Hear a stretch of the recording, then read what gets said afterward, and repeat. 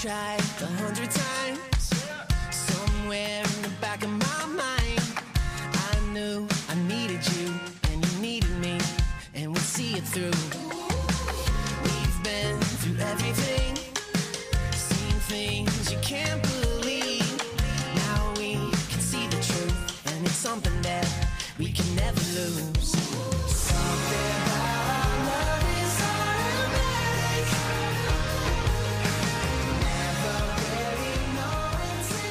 Chapter 65. Nobody moves until I tell them to, Angel said calmly, as if she'd been doing this, or at least watching R-rated mafia movies after I'd gone to sleep, her whole life. I must admit, as a tactic, the shock factor was super effective. Everyone was frozen with disbelief. For a moment, it was as if we were all on the same team, trying to talk down a psycho from the ledge. Every single one of us wanted that gun out of that child's hands. The scary thing was, she didn't look like a child anymore. She looked very, very focused. And I was very, very focused on the barrel of the gun. "Put it down," the guy holding Jeb told her. "You don't know what you're doing."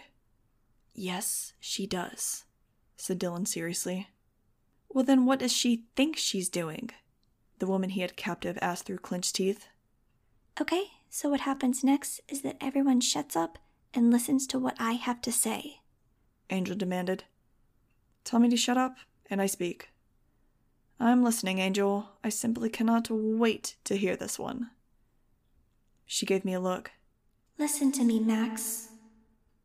One by one, and only when I say, Angel began.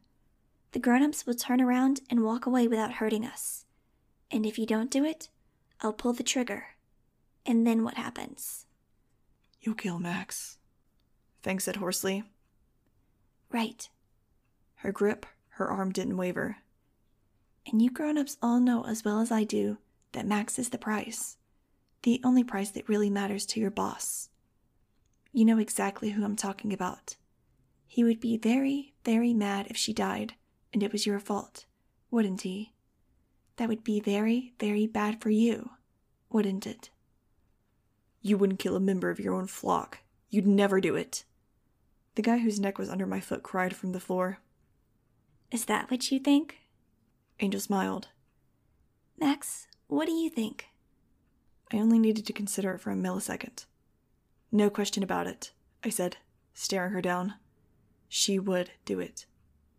"Give us one good reason why we should believe that," squawked Dylan's captive. "In case you guys didn't catch last week's episode, I'm out of the flock," I informed them, letting my voice shake as much as possible. Angel has no allegiance to me. She's going to be gone for a long time. And in case you didn't catch all the episodes from the past year, Angel is unbalanced. "Untrustworthy," Fang seconded. "Unpredictable," Jeb added. "Dangerous," Dylan chimed in. The other kids were, thankfully, too scared to speak up. Right, Angel said slowly. That's just the word I would use. But I think everyone understands that now. So Dylan, you can let your lady there go. She's under control. Nice and easy, ma'am. Just turn around and walk away. As Dylan slowly loosened his grip, the woman's eyes glazed over, and, zombie-like, she headed out of the restaurant. Angel's gaze was back on me now, strong and steady. Max, I think the gentleman under your foot is ready now. Bye-bye. Leave. Don't ever come looking for us again, she told him firmly. Even after seeing Angel in action all these years, I was still awed by her powers as I lifted my foot and watched the man peel himself from the floor and stumble out. And finally, you, sir, with the gun. You're going to leave now without hurting any of us bird kids. Go home and forget everything that just happened, okay? Okay, he said, with a bizarre expression on his face. Then he pulled the trigger. There was a pop, and Jeb collapsed. The rest of us gasped in horror. I didn't hurt any of you bird kids, he said emotionlessly. Just like you said. Looking dazed, he dropped his gun to the floor and ran out. Chapter 66. Jeb always said he'd take a bullet for us. Now that he had, it significantly changed my sense of superiority over him. If he died, I would have some major soul-searching to do. Advice: don't wait until someone you have issues with, especially someone you're related to, gets shot before you work it out. Fortunately, the bullet seemed to have missed the important parts, but he'd lost a lot of blood, so there was no way we could avoid the dreaded hospital. I'd rather be in a zoo. Instead, I was in a waiting room, taking out my frustrations on a vending machine that wasn't working. I really needed some chocolate. "Max," I heard someone call. I felt my stomach unknot slightly. "Mom!" I hurried to her, and we hugged. I'm not a huggy person, but her hugs were pretty much the best hugs on earth. "Jeb's had his surgery," she said. "It looks like he'll be fine." Fang and I led my mom to a room where the rest of the flock was under observation. The agents that Angel had hired had set up their private security guys outside the door. They didn't want word of this leaking out. These kids were no longer marketable. "Dr. Martinez!" Nudge said, managing a weak smile. Mom was good about not grimacing. Nudge's skin looked like chocolate pudding bubbling in a pot on the stove. The rest looked like they had been dipped in a cauldron of lye. Doctors had swabbed the flock's sores, taken blood, taken their temperatures, but hadn't found squat. "Oh my gosh, Nudge," my mom said gently. She smoothed some of Nudge's corkscrew curls off her forehead, then went around and said hi to everyone else. "I'm Dylan," Dylan said, when she paused by his bed, looking confused. "He's the latest, acquisition," I explained weakly. Even with his messed up skin, he still looked like he'd been designed by Gods R Us. Except now it was Trolls R Us. But like a troll, he would totally be a pinup in all the teen troll magazines. "Hi, Dylan," my mom said. "I'm Valencia Martinez, Max's mom." Dylan's puffy eyes widened. "You have a mother?" he asked me. "Wow, I had no idea. Do you have a father too, then?" Bad question. My mom quickly changed the subject. "You know, I read about a case where someone poisoned a spy with a radioactive element," she said. "The pictures I saw kind of looked like this." "Oh, holy crap," I said, putting my hand to my mouth. "It's not radiation poisoning," said a voice. "Jeb." My mom went over and closed the door behind him. "How do you know?" I demanded of Jeb. "Did you have something to do with this?" "No," said Jeb. He was wearing a hospital gown, open in the back, and I hoped he was enjoying the breeze. An IV dripped into his arm, and he had wheeled its little stand-in with him. He looked pale and weak. After all, he had taken a bullet for us. Maybe I should be a tad less accusatory. "No," he repeated. "And I hope I'm wrong, but I think it's an accelerator of some kind. A genetic accelerator." "What the heck is that?" Guzzy asked. Jeb paused. "Well, it's something that would react with your genes, basically introducing new mutations and speeding up mutations you already have. I think all of us got dosed, except maybe Max and Fang, because they were gone. But it's having an effect only on you, whose DNA has already been modified." There was an appalled silence. I'd been gone for like 2 days, and in that time, everything had completely careened out of control. "But what if it helps us become even better?" Angel said, ever the creepy optimist. Her normally beautiful face looked like a personal-sized pizza with eyes. "We could be like superheroes." "Yeah, so far that's working out well for you," I said, gesturing to everyone's ruined skin.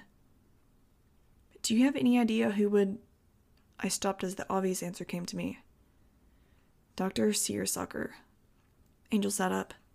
"Dr. Gunther is really brilliant, Max." "You want to be accelerated? Fine. But you have no idea what's going to happen to you next. We already know that your good doctor's self-healing genetics can have some pretty scary side effects." Angel frowned, and Dylan looked concerned. I'd forgotten he'd been gifted with Dr. Gunther Hagen's magic spit. My mom turned to Jeb, who was leaning against a wall, looking gray. "Is there any way to know what will happen to them? How toxic is it? Is it deadly? Is there any way to get it out of their systems?" I'm not really sure. I don't think so, and I doubt it," said Jeb, trying to answer all her questions. My guess is that this initial bad reaction might be the shock of having it introduced to their systems. I'm hoping that once it's absorbed, these side effects will go away. There's someone conducting an experiment, Feng said slowly. Frowning, he turned to Jeb. Someone who'd want to be there to see the results. Jeb held up a hand. Don't even go there, Feng. The accelerant would have had to have been in a shared source, say in the air or water at the house. I would have been affected too. But it wouldn't affect you because you're normal, Feng objected. You said so yourself. It's just a theory, Jeb said. This was not my doing. My mom interjected. Let's focus on the important thing here. Is there any way to undo this? Jeb shook his head. If I'm right, it would have been designed to start binding to their DNA immediately, inserting its enzymes and amino acids directly into their chromosomes. I sank down onto a hard plastic chair. Oh my God. This could give us cancer, Nudge said, blinking back tears. Or turn us into, pterodactyls or something, said Ghazi. It wouldn't take much. He looked stoic. Jeb sighed. We should contact Dr. Gutherhagen to see if he admits to any of this. Or even if he won't admit to it, maybe he'll give us clues as to what it is. The idea of contacting the doc for help was totally crazy to me. Excuse me, but hadn't Jeb just been shot by one of the man's employees? I would vote to get out of here, get to a safe house, and see what happens over the next 24 hours, I suggested. I'll call a contact at the CSM, said my mom, reaching for her phone. He'll be able to help us find a place. But I only had one real desire right then. To go back to Colorado and drink the water. If my flock was going through this, I needed to go through it too. Book 4. The Totally, Completely Unthinkable. Chapter 67. Total was glad to see us all again. His own horrible skin lesions were somewhat disguised by his black fur, but he was definitely suffering the same effects. I feel like crap, he said, once we were settled at the new safe house. At first, I thought I'd gotten some bad shrimp dip, but this is way beyond that. How's Akila? I asked. She seem okay? Yes, thank God. His small black eyes glittered. Which reminds me, I've got some big news. Max, come look at the sunset, said Dylan. I'd been avoiding him ever since we got here, even though I'd felt his eyes on me whenever we were in the same room. Nudge had told me he was a great singer and could totally be a star, on top of being a great fighter who got along swimmingly with the rest of the flock. Without meaning to, I glanced across the room at Feng, who'd been talking to Ghazi and Iggy. His gaze was lasered in on me. Oh, I'm sure it's great, I said to Dylan lamely. The picture window showed the low mountains off in the distance, and we could see a bit of the ocean if we leaned way to the left on the balcony. You don't know what you're missing, Dylan said, a wistful smile on his slightly less troll-like face. But I'd understand if you want to keep your distance from, he pointed at himself, this mess. Can't you, put some magic spin on it and make it all better? I asked, only half joking. Tried it already, he chuckled. Guess even the doc's magic doesn't work on bad teenage complexions. I'm doomed. The irony of Dylan complaining about his usually perfect skin was not lost on me. I laughed, then smothered it, not willing to be sucked into his charm. The rest of the flock was starting to seem better too, as Jeb had predicted. They had more energy, and their skin looked less awful. If Jeb was right, their systems were absorbing the reactant, binding it to their genes, and it would soon be normal, a part of them. Great. I kept waiting for antlers to pop out of their heads, or for them to start understanding Akila when she barked. I mean, what the heck was going to happen to them? The next day, the skin lesions were virtually gone, but we hardly even noticed because, lo and behold, something else was gone too. Angel. Do you want to join me in the next word? Okay, everyone, all together now. Again. It wasn't like other times, when we had to mobilize our forces and piece together clues and leap out into the air on a rescue mission. This time, we only had to read the note. Dear Flock, and Max, and Dr. Martinez, and Jeb, and Dylan. You guys are wrong about Dr. Hans. He wants to help us, and for us to be the best we can be. You don't trust him because you don't trust anybody. But I want to be more powerful. I want to know what he's working on. I've gone to work with him. Please don't follow me. Things will only get messy if you do. Love, Angel. P.S. I just want to remind you that Feng's time is about up. Him being there puts the rest of the flock in danger. I'm sorry, Feng. Chapter 68. Can't we put a boot on her? Like a little car? Gezi asked, rubbing his hair in frustration so that it stood up straight. Yeah, maybe we should start locking her in at night, I said wryly. Could she have been kidnapped? My mom asked. We all quickly looked around. There was no sign of disturbance. Everything was still locked, and the note was in Angel's handwriting.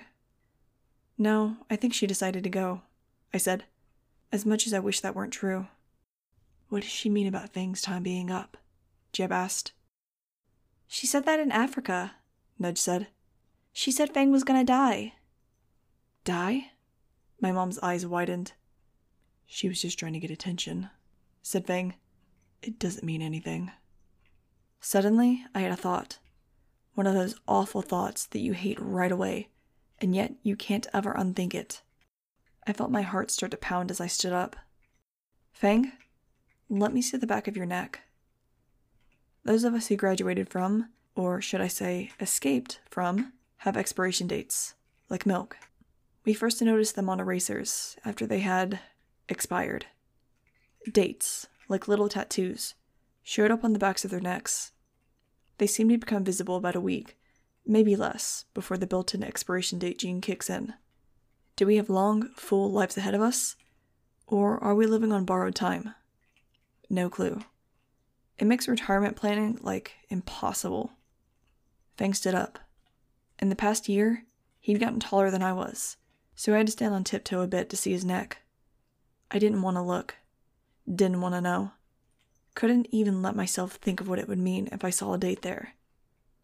But I'm not a coward, so I brushed his silky black hair off the smooth skin of his neck, the same neck I'd kissed not long ago. I could smell his clean Feng smell, the one he inexplicably had even when he was noticeably filthy and covered in gore. And I looked, and saw just smooth, plain, tan Feng skin. I let out a breath I didn't know I'd been holding. No date, I told the others, and they visibly relaxed. Do I have a date? Dylan's quiet voice almost made me jump. I'd forgotten that he was there. I don't know, I said. You were made by different people, I think. Uncertainty played across his once again gorgeous face. I took pity on him.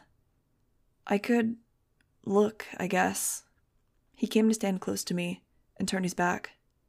His streaky blonde hair wasn't as long as Feng's, but I still had to push it out of the way and tug down a tiny bit on the neck of his maroon t-shirt.